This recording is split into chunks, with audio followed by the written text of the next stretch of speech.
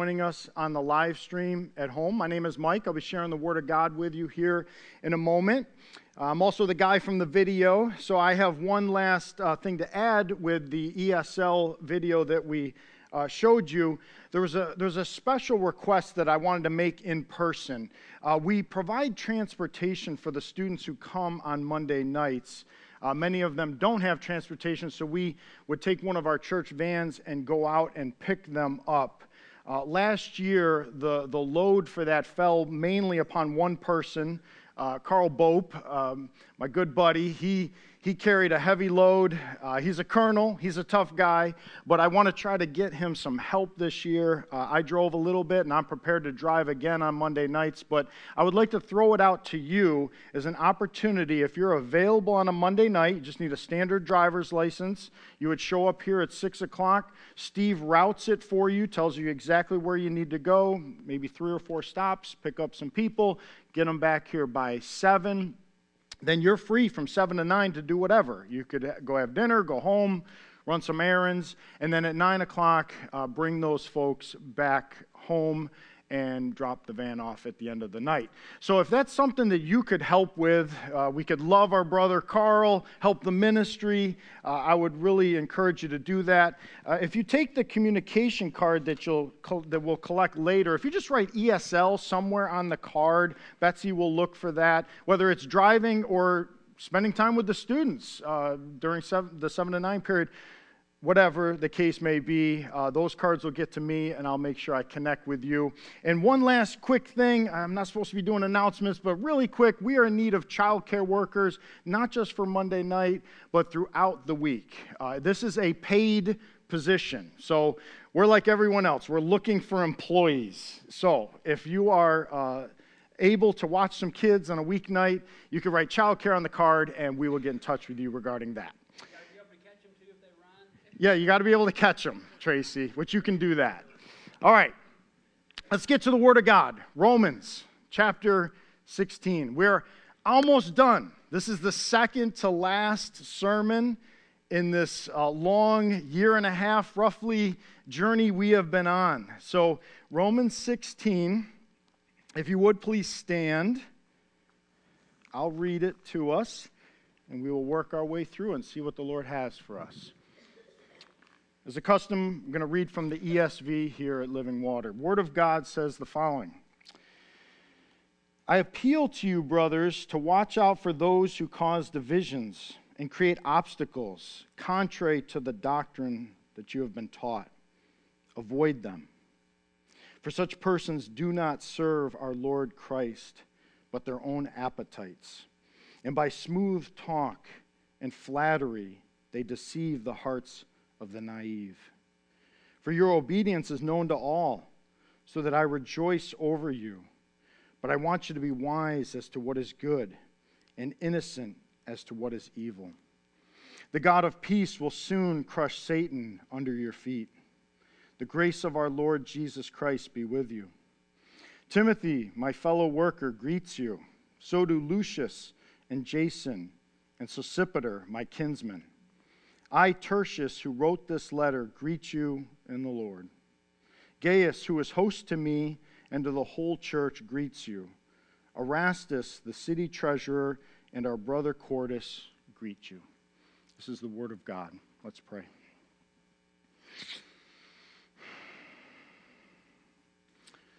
Heavenly Father, I am a sinner. You know this.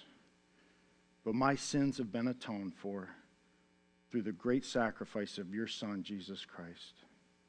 I thank you for that. I pray that the sin in my life and whatever may be going on inside me is a non-factor here this morning. That you would set me aside and that you would speak directly to your people. Do not let me get in the way of the message that you are to deliver this morning.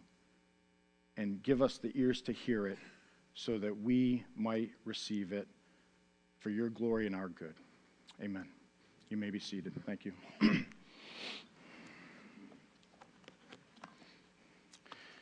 Well, I'm going to start out right away with a textual issue.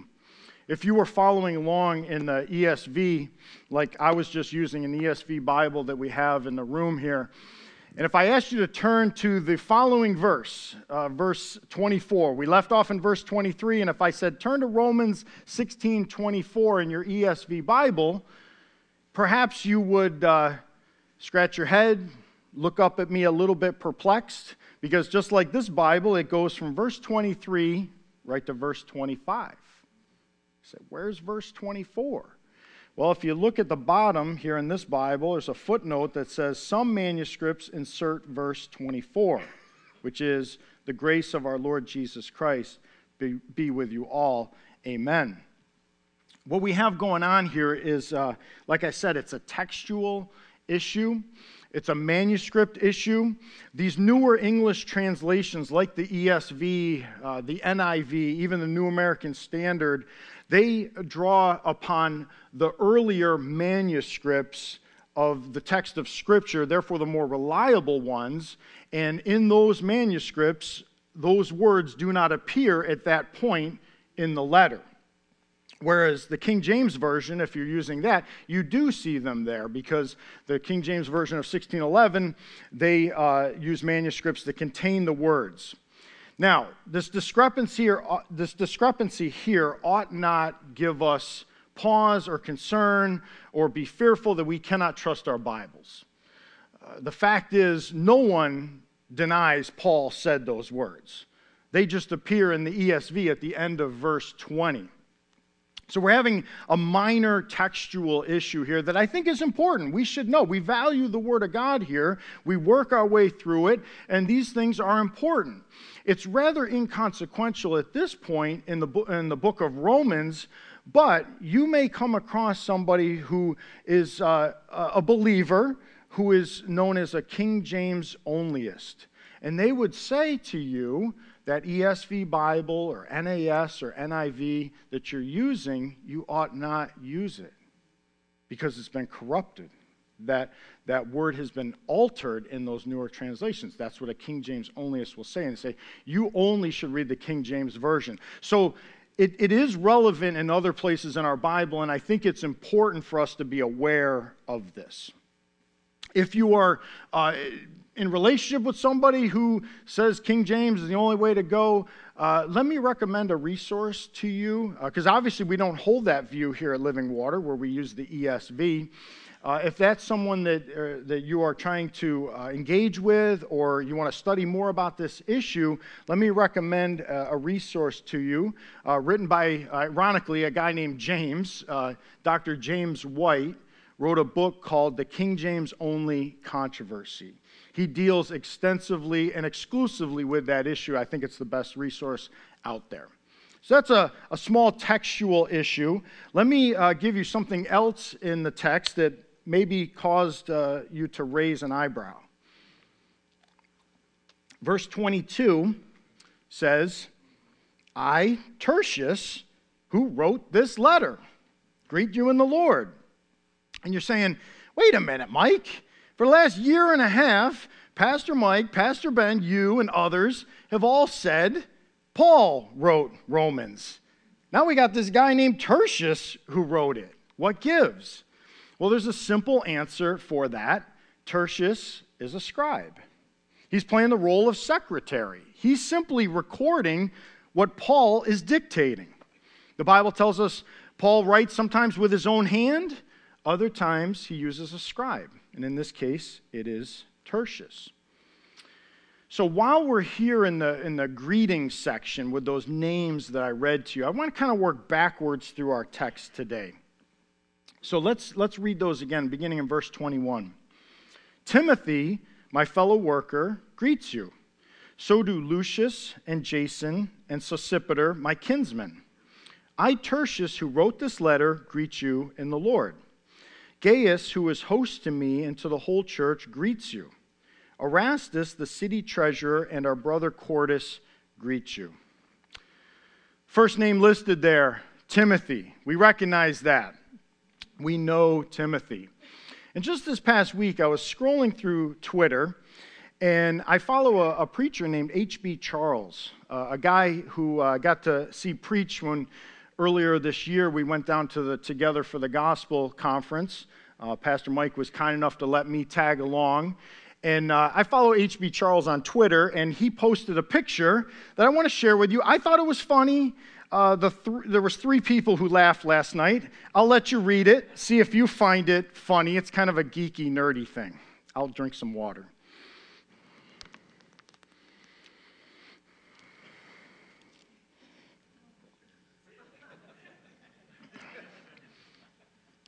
A little more laughter. Pastor Ben and I find this kind of stuff funny. Pretty much, though, right? I mean, that's the layout of his letters, and that's the case with Romans. So we have Timothy. He's the first name listed there. And he is, of course, the Timothy of 1st and 2nd Timothy. Paul's protege, his travel companion, and fellow worker. Then we have Lucius. Many believe this is the same Lucius from Acts 13, who was a leader in the church in Antioch. Then we have Jason. Many believe this is the same Jason of Thessalonica, who's mentioned in Acts 17. Sosipater, again, we're not entirely sure here, but many believe he's the Berean believer and companion of Paul, mentioned in Acts 20. We covered Tertius. Gaius, this is a great example here. There's multiple people in our Bible named Gaius. So we're not exactly sure here, so I will be careful and not go beyond what Paul says. Gaius is hosting Paul while he writes in Corinth. And 2 more, Erastus and Quartus. Quartus, we know absolutely nothing about. He's a believer. That's all we know. And Erastus is a Corinthian. Evidently, he's a civil leader of sorts, being the city treasurer. So those are the names. And what can we say about these people? Well, the thing I'd like us to take note of is the diversity there. You have people like Timothy, who we know a lot about Timothy, but then he's listed right alongside a guy named Quartus, who we know nothing about. Then we have people that have some sort of leadership capacity that they fill, like Tertius, who's writing down the Word of God. Very important job. Erastus has got an important job as the city treasurer. But then they're listed right alongside people that are maybe lay people, that are just, maybe like Sosipater. He's just faithfully serving God and God's people. And if we bring in the 20-plus names from the first 16 verses that Pastor Ben covered 2 weeks ago, we see even more diversity. You see men and women listed, like Phoebe. You see young and old. Again, you see people with high profiles, and then people who we don't know a lot about. They kind of fly under the radar. So you're seeing diversity in these names here. That is the church. The church of Jesus Christ is a diverse church. It was true for the Roman church in the 1st century, and it's true for Living Water Community Church in the 21st century. So whether it's Rome or it's Harrisburg, when you have diversity, there's something that needs to be a top priority, and it's unity. And we've covered this extensively because Paul has covered it extensively in the book of Romans. But he's not done yet. He's not done. Let's go to the top of the passage now. We'll work from verse 17 down. He says, I appeal to you, brothers, watch out for those who cause divisions and create obstacles contrary to the doctrine that you have been taught. Avoid them. Paul here is making an appeal. And you may have a translation that says urge. In fact, most translations interpret that word, a very strong word in the Greek, as urge. I prefer that because I think it's an urgent message that he is giving. It's as if he, from Corinth, is reaching across land and sea to grab the Roman church by the collar and say, I urge you, listen to me. What I'm about to tell you is extremely important. And what's his message? Watch out. Watch out for those who cause divisions and create obstacles contrary to the doctrine that you've been taught. Avoid them. He says, watch out. Watch out for what? False teachers. Watch out. Scopeo in the Greek. You hear scope, right? Microscope, telescope, a scope on a rifle. Look out for them. Be on alert, because they do two things. They threaten unity by causing divisions, and they create obstacles for believers. And what's his admonition? Should we entertain them? Should we give them a hearing? Should we listen to them? Should we welcome them? None of the above. He says, avoid them.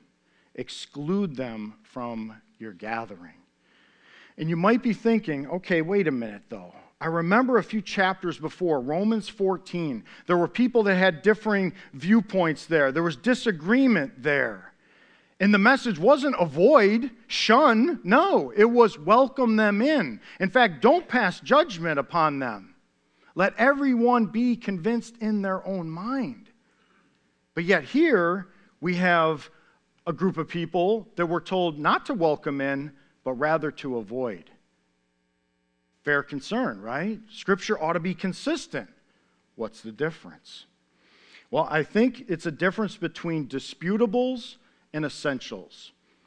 I think back in Romans 14 we covered this.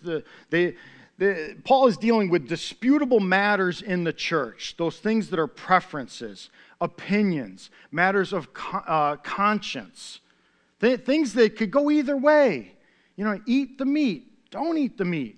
Drink alcohol, don't drink alcohol. What day you worship on. These things within the body, it's okay to have flexibility. And you welcome one another in and enjoy fellowship. But here in Romans 16, he has something else in view, and it's the essentials of the faith. How do I know? I think the context tells us. See, nowhere in this section do we have any indication that these people are part of the flock. They're not. And we know this by who they serve. He tells us they are flat out unbelievers. Look at verse 18.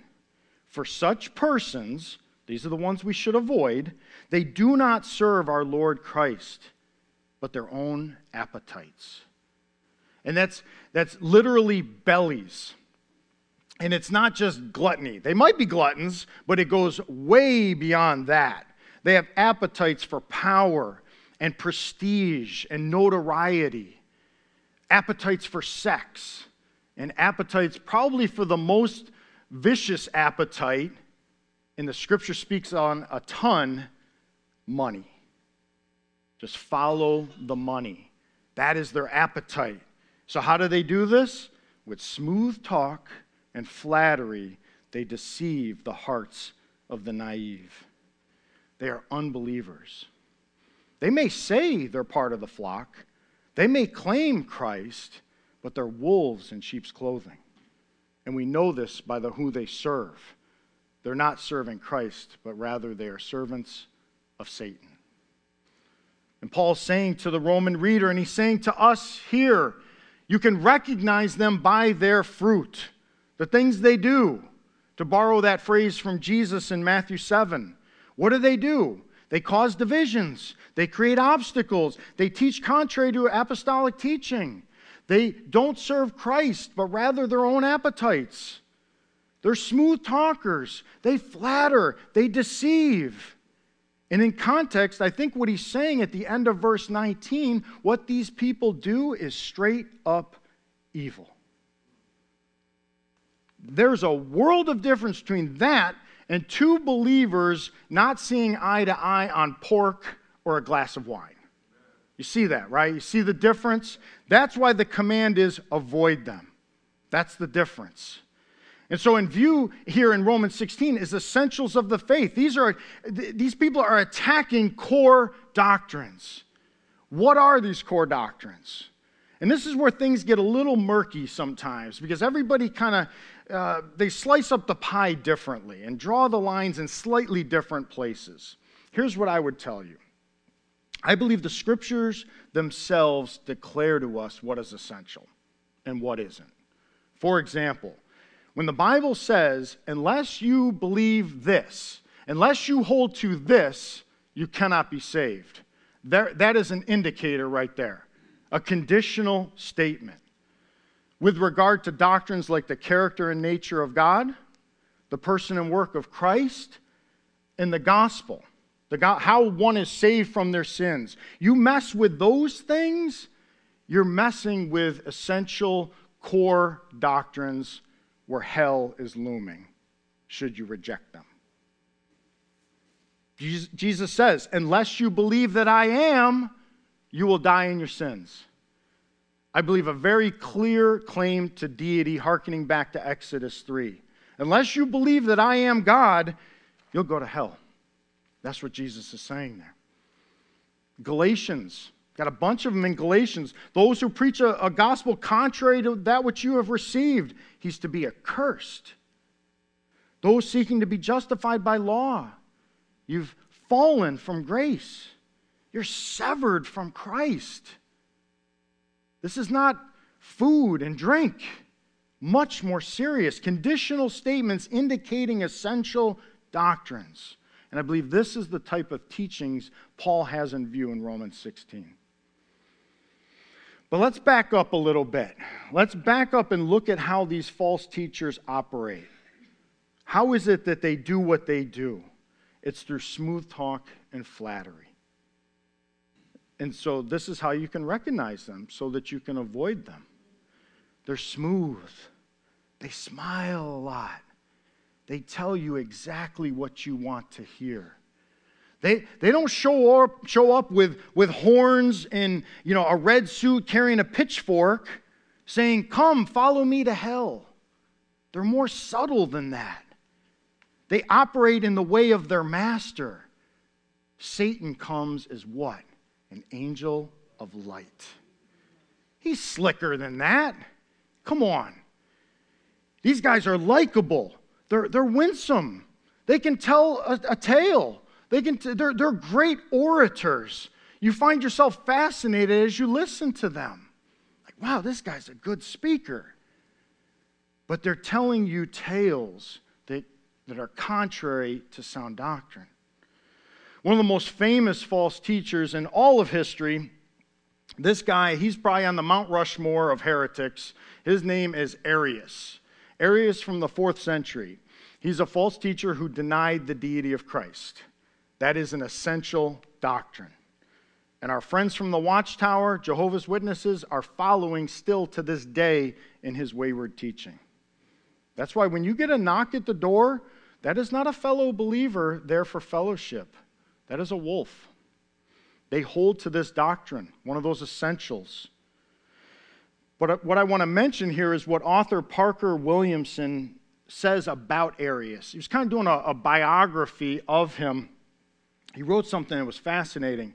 He's describing Arius, a false teacher. He says, "Here was a bright, energetic, attractive fellow, the kind of citizen whom any Rotary Club would welcome, teaching Bible stories to the Wednesday night faithful. This was an immensely popular man. His story reminds us that heresy does not bludgeon us into belief.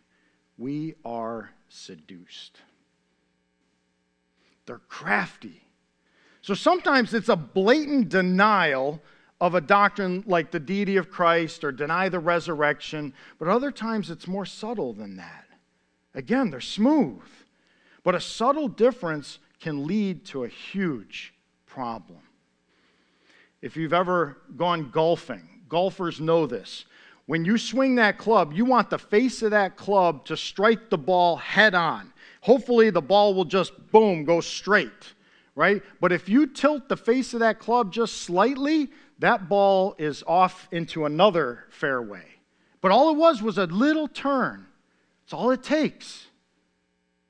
If you're a seamstress or a tailor, and Paul, the tent maker, makes this point. He talks about cutting doctrine straight. If you just turn it slightly, by the time you get out here, look at the gap. You got a huge problem on your hands. Don't let the subtlety fool you in thinking that it's a minor thing. It's not when it's carried out. But it's not so much what they say as what they don't say. This is where the trickiness comes in. Because they may be great speakers and talk all flowery language, but one of the things that many of these false teachers won't talk about, sin. They're not going to mention sin. If they do, they soften it. We make mistakes, faux pas, errors. They don't speak on God's wrath.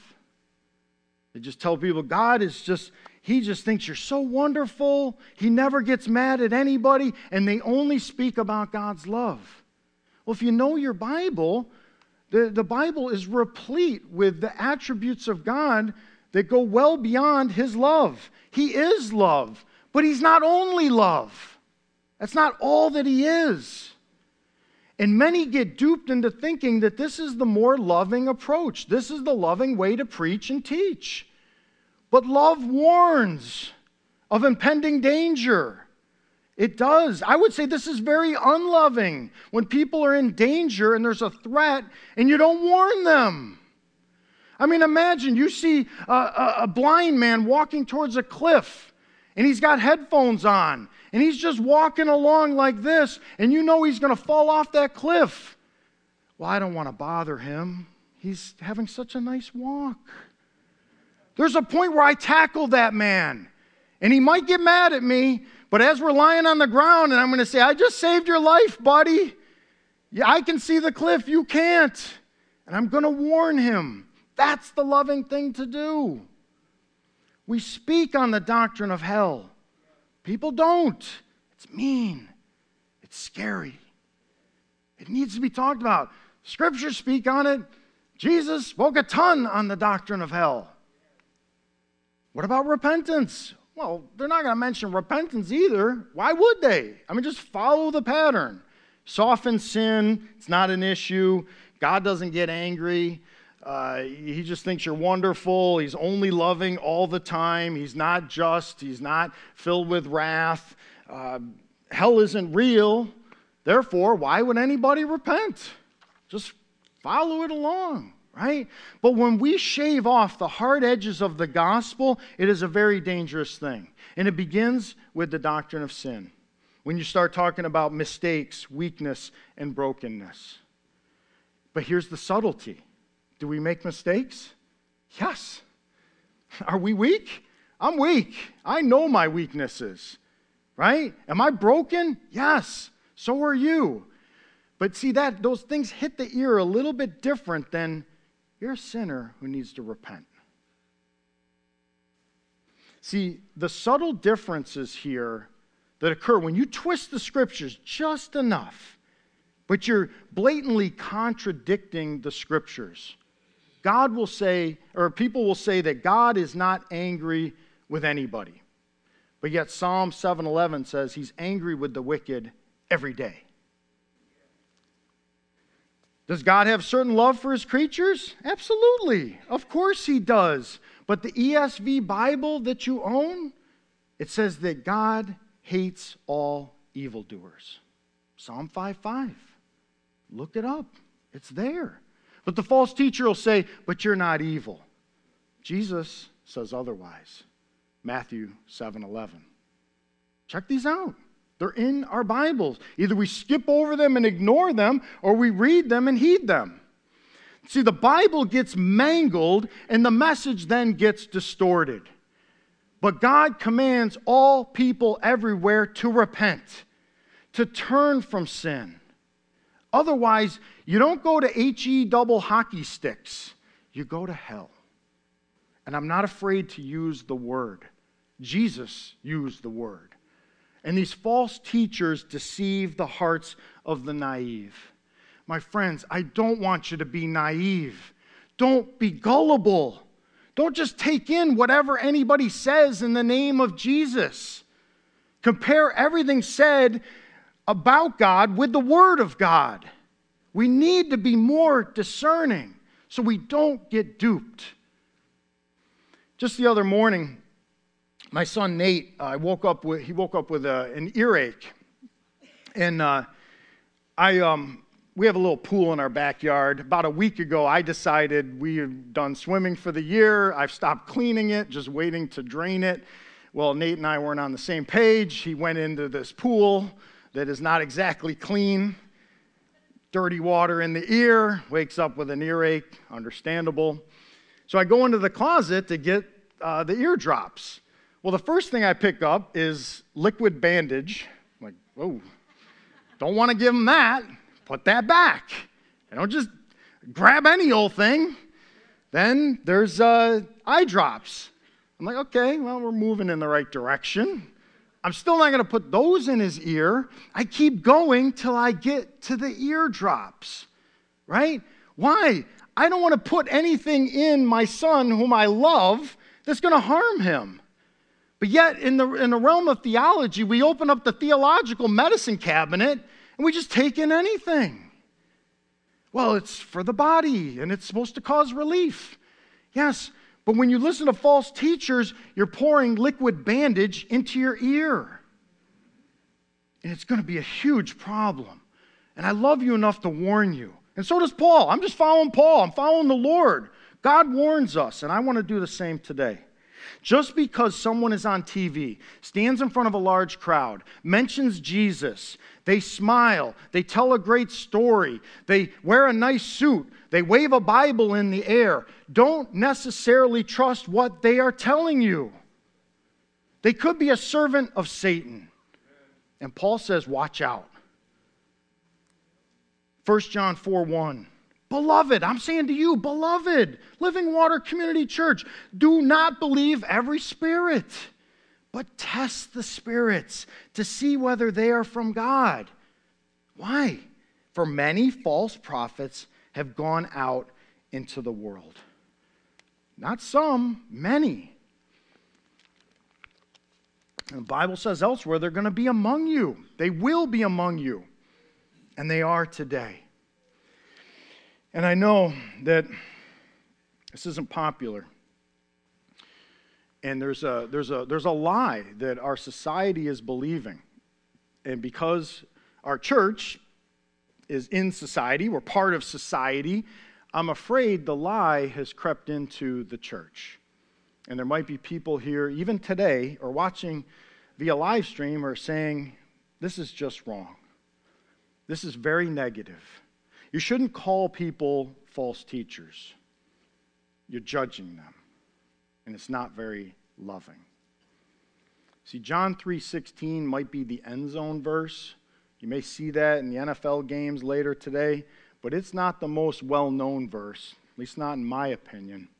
I think it's Matthew 7:1. I've yet to meet a person who, if I start Matthew 7:1, they cannot finish it. Judge not, lest ye be judged. They may have never opened a King James Bible in their entire life. They go King James on that one. And I think it's one of the most misunderstood verses in all of Scripture. Let's look at it. Let's look at the context of Matthew 7. I think this is worth our time. Matthew 7:1. Judge not that you be not judged. For with the judgment you pronounce, you will be judged. And with the measure you use, it will be measured to you. Why do you see the speck that is in your brother's eye, but do not notice the log that is in your own eye? Or how can you say to your brother, let me take the speck out of your eye when there is a log in your own eye? You hypocrite. First, take the log out of your own eye, and then you will see clearly to take the speck out of your brother's eye. See, Jesus isn't saying that we ought not judge. He's saying we ought not judge hypocritically. That's what's going on there. See, the standard that you use to judge another will be the standard used against you. And he's giving a comparison here. He's talking about your brother with a speck in their eye, and you're concerned with taking the speck out of their eye. Meanwhile, you got a log in your own. You're refusing to deal with your garbage. You're concerned with their lesser garbage. And he's saying that's the judging that I'm talking about, hypocritical judging. And we know this from the context. And then if Jesus is saying you should never judge, he violates his own rule in verse 5 when he says, you hypocrite. My friends, that is a judgment. He's making a judgment. They're hypocrites that do this. First, take the log out of your own eye, then you will see clearly to do what? To judge, to remove the speck from your brother's eye. Jesus is not saying never be concerned with the speck in your brother's eye, let alone seek to take it out, because you know you never had clear eyes. That's not what he's saying. Not at all. He's saying we need to judge, but to not do it hypocritically. You know, and the funny thing in all of this is, as you're hearing me right now, you're judging me. I hope you are. You should be judging me. Right now, judgments should be going through your mind. Is he right? Is his argument sound? Is his reasoning valid? Does this follow logically? Does it make sense? Is he rightly interpreting these scriptures? My friends, these are judgments that you should be making right now. We never tell anybody, come into this place, check your brain at the door, and just take in whatever we tell you in the name of tolerance. We never say that. You are to test all things, and that includes me right now. Test me. Discern truth from lies, fact from fiction, right from wrong. We must judge.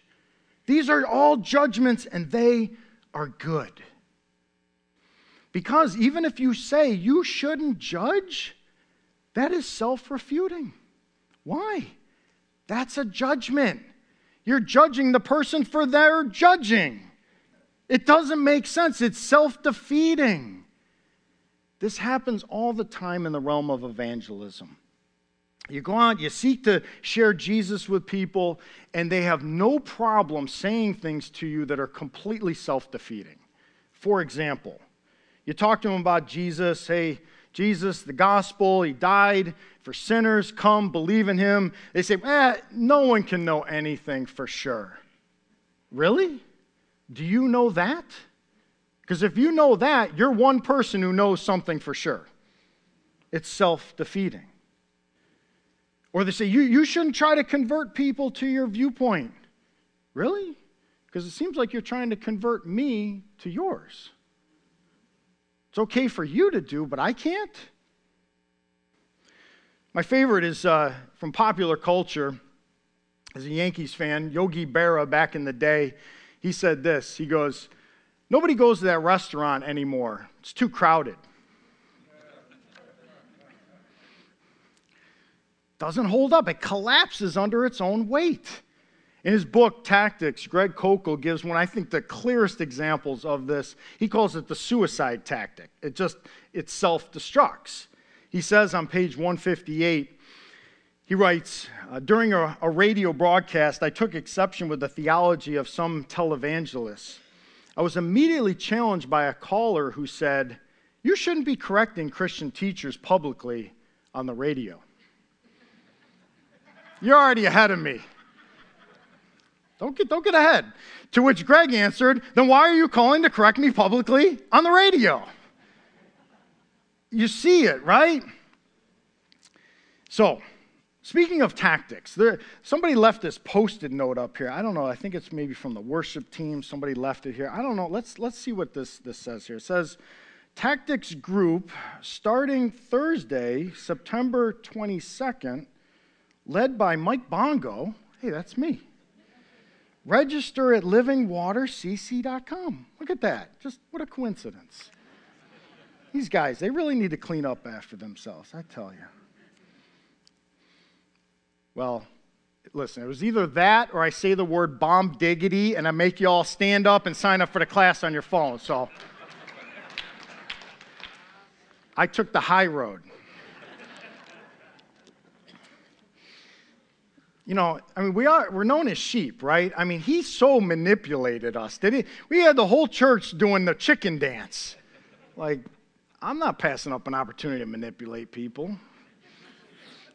All right, Romans 16, verses 19 and 20. For your obedience, Roman church, your obedience is known to all, so that I rejoice over you. But I want you to be wise as to what is good and innocent as to what is evil. The God of peace will soon crush Satan under your feet. The grace of our Lord Jesus Christ be with you. So Paul is given this warning here, and it's a real threat. Why is it a real threat? They're a good church. The Roman church is a good church. Their obedience is known to all. See, this is where the threat comes in. Satan isn't going after those churches that have departed sound doctrine and are walking in disobedience. Why would he go after them? He's already got them. He comes after good churches. And I believe Living Water is a good church, so we need to watch out. Just like the Roman church, to be wise as to what is good and innocent as to what is evil. Echoing Jesus' words in Matthew 10. Behold, I'm sending you out as sheep in the midst of wolves.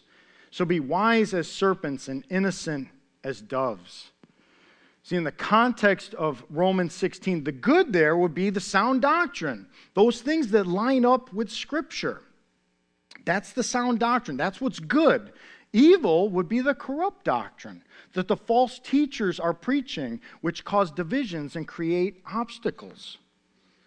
We don't need to be experts in bad teaching. I think we fall into this. I've fallen into this in the past where I'm studying, cults and everything, and it's good to be aware, but we need to study the truth. You're never going to be able to keep up with all the false stuff. It pops up like every single day. You just can't do it. What we need to do is to be so aware of the authentic, the true, that we recognize the counterfeit immediately.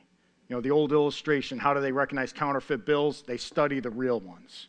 And then you come across a fake bill and you're like, yeah, this isn't real. Because you know the real ones so well.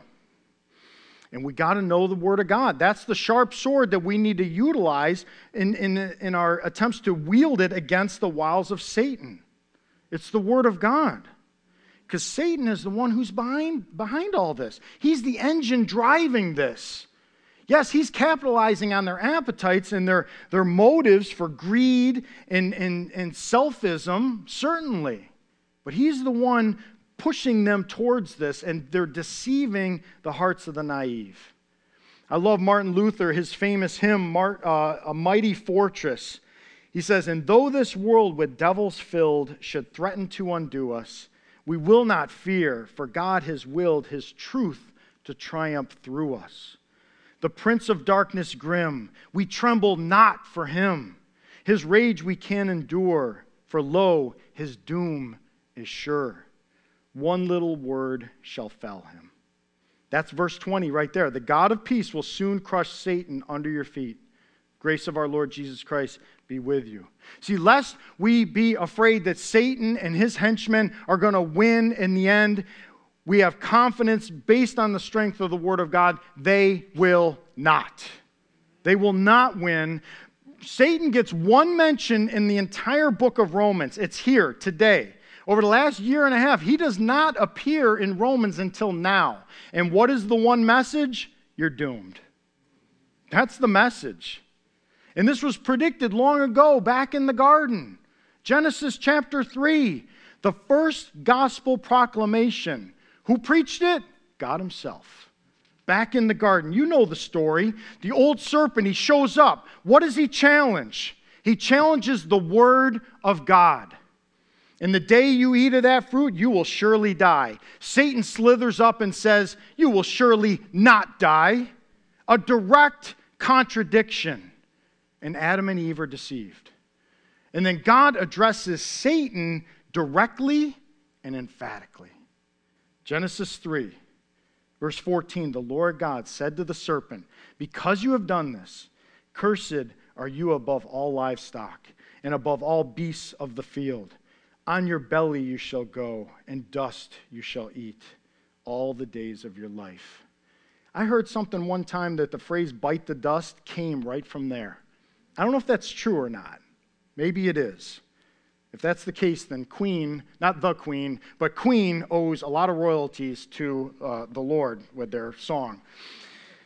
Verse 15, here it is.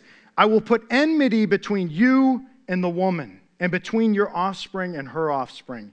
He shall bruise your head, and you shall bruise his heel. Who's the offspring? The Lord Jesus Christ himself, who came to fulfill that promise. 1 John 3, The reason the Son of God appeared was to destroy the works of the devil.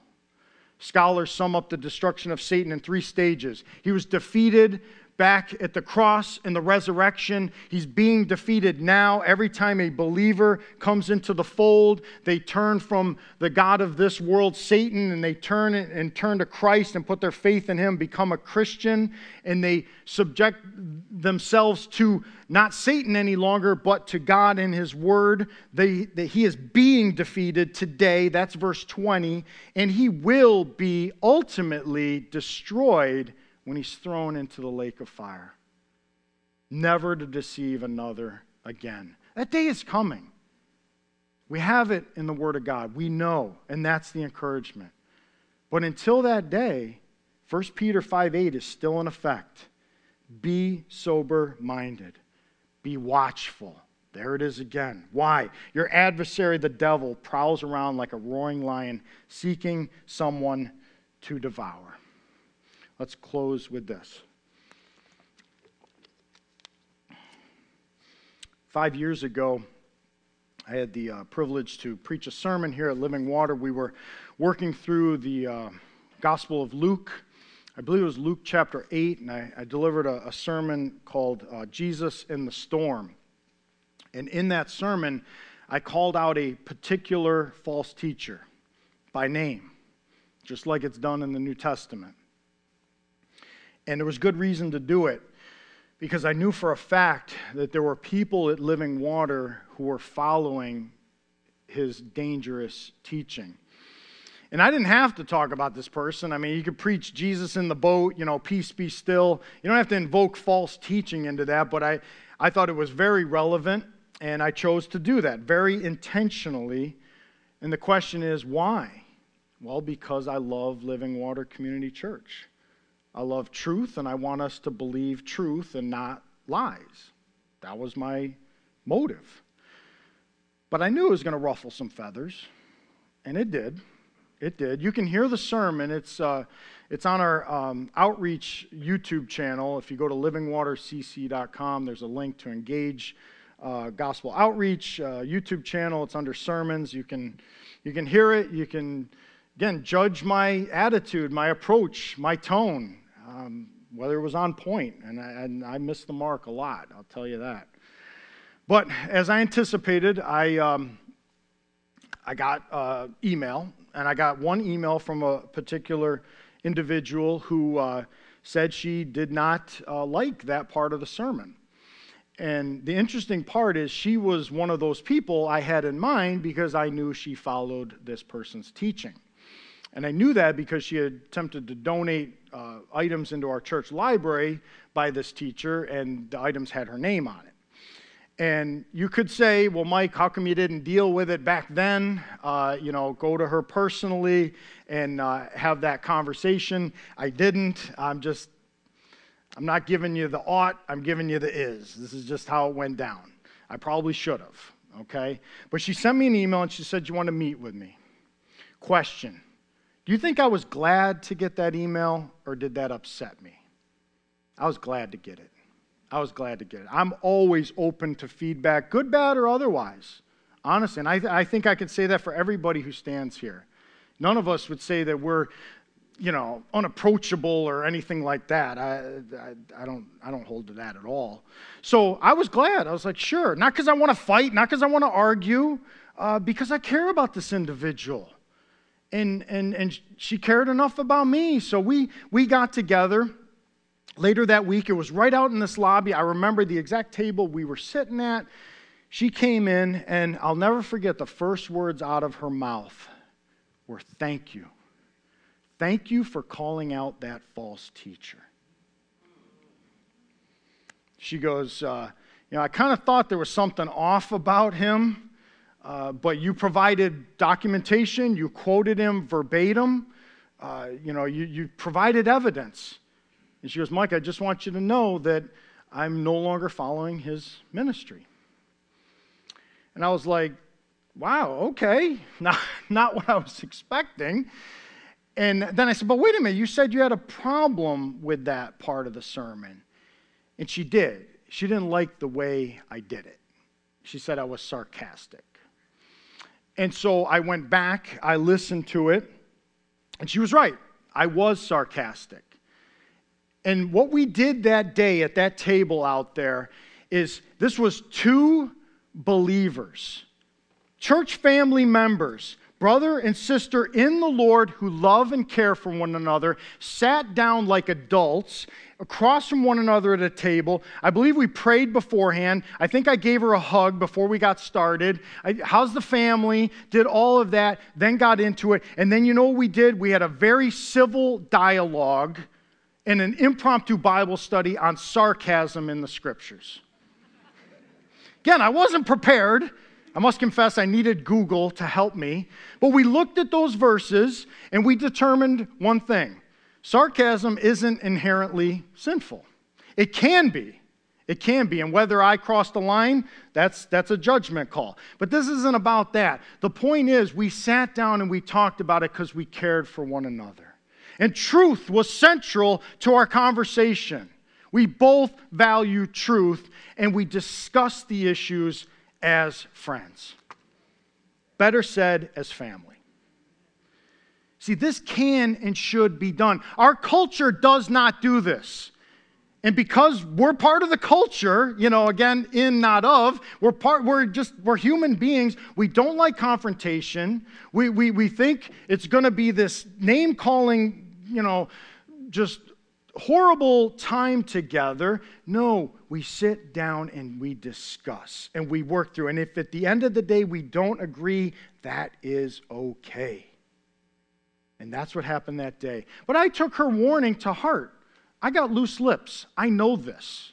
What she said to me, I was like, Mike, you better watch your mouth. And so I was glad she brought that to my attention, and we had a wonderful time together. So when we warn, whenever we engage, let our words and our attitude, our tone, and our behavior mimic what is said here in 2 Timothy chapter 2, and we'll end right here. The Lord's servant, you and me, servant, slaves of Christ, remember, you and me must not be quarrelsome, but kind to everyone, able to teach, patiently enduring evil, correcting his opponents with gentleness. God may perhaps grant them repentance, leading to a knowledge of the truth, and they may come to their senses and escape from the snare of the devil after being captured by him to do his will. Let's pray.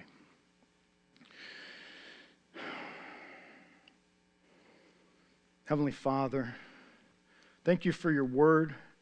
Thank you for those verses that we readily accept, that are comforting to us, that remind us of your love for us, your provision in Christ, the kind way that you treat us. But let us not only look to those verses and let those be the only ones in our Bible that we highlight or underline, but that we would deal with the tougher matters as well.